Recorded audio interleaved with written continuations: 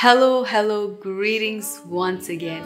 Welcome back to my channel. In one of the episodes, I spoke about false humility versus true confidence. And I spoke from the book of Colossians chapter 2, verse 18 to 23. And I know that many of you have been blessed by that, but I would like to talk a little bit more about the false humility part. How do we recognize that we have that and how do we combat that? False humility is simply you devaluing yourself to make yourself look humble. I think that's the best definition that I could give you, because you're appearing to be humble, you're saying all the right words, but really in your heart, you're craving for recognition, attention. So what are some of the ways that we can combat this and identify that we have this issue? Sometimes you can be so confident,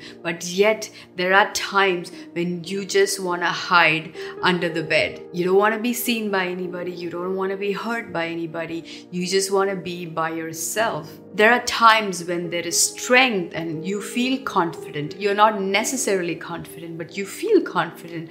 But if it's not dealt on the inside, it's just a matter of time that will catch up to you. When we hear the word, there's a sort of strength and confidence that comes into your spirit. But then when you go back, you start having those mindsets, those attacks again, when your mind has been not fully renewed. Because something about false humility is that you catch yourself doing things out of the way just to please people. Sometimes you want to please others in the name of keeping them happy or in the name of love. But on the inside, you are not doing this because you truly enjoy it, but you're doing this just to keep them happy. So that way you don't have to face any rejection. But is that really the humility that you're supposed to be walking in? You know, the Bible talks a lot about staying humble and being humble and humble yourself before the Lord, because God is drawn to humility. But there is a true humility and there is a fake humility. So how do we recognize that this is actually humility or this is actually a fake humility? One of the things is, how is your heart? Are you always grumpy and complaining and always being negative? Because one of the things is that when you're not grateful for the little things that the Lord has blessed you with, but you're complaining about every little things, you're nitpicking about every situation, you're always wondering, oh, if I was here, I would have been happier. Or if I was in this job, I would have been happier. Or if I was in a better house, I would have been happier. Or if I was in a different place, I would have been happier. If I had a different spouse, I would have been happier. Things like that. You can be a very humble person, but that does not necessarily mean that you are really being humble, because you're constantly being ungrateful for the things that God has blessed you with, for the little things, but you focus on all the negativity around you. When Peter betrayed Jesus, he was feeling a lot of guilt. He was condemned. He never could come out of that, which is why he went back to his fishing job. That was the very thing that the Lord had called him out of. In fact, he gave up his fishing job when Jesus called him to become his disciple. But he went back to the very old thing that the Lord had really delivered from and set free from. Why? Because he was trying to be humble. He was like, I don't deserve to do the work of the Lord. I need to go back to my fishing job. If you and I were in Peter's position, we would have done the same thing, because we are being humble. Or he could have gone on his knees and asked the Holy Spirit, God, I messed up.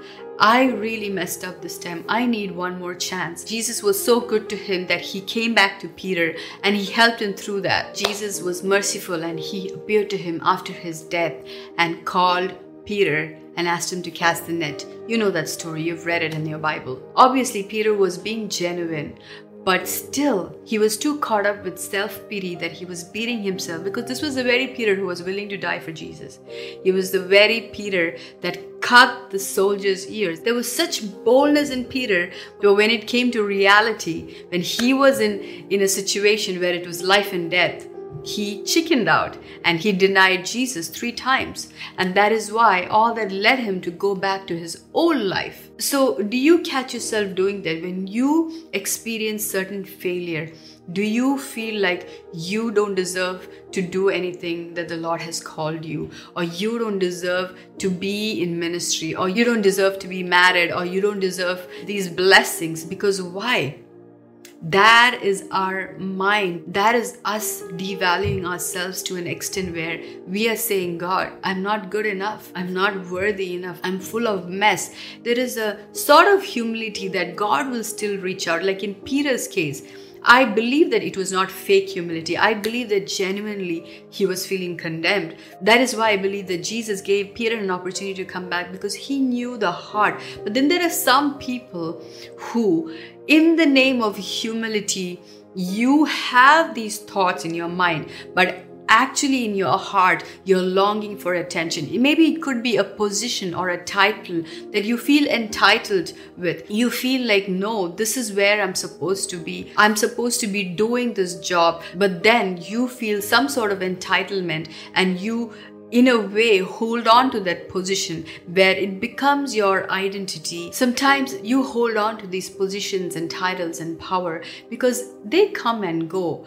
If your self-worth is based on what you do, on your positions and your titles, let me tell you, you're going to be disappointed, because your self-worth does not come from what you do, but it comes from who you are in Christ Jesus. Your self-worth has to come from a place knowing that the Lord is equipped you and with you, and His hand is on you. And whether you do this or that, whether you have this position or power, these are not the factors that will determine you. Because at the end of the day, it is not these things that can fulfill you, but knowing your value and worth. And lastly, self-isolating. Many a times when somebody struggles with fake humility, they sometimes don't like to seek help. They try to figure this on their own, thinking they can do this on their own. And they don't need anybody because they feel like they are good to go. They can handle this by themselves. But let me tell you, child of God, you and I are not called to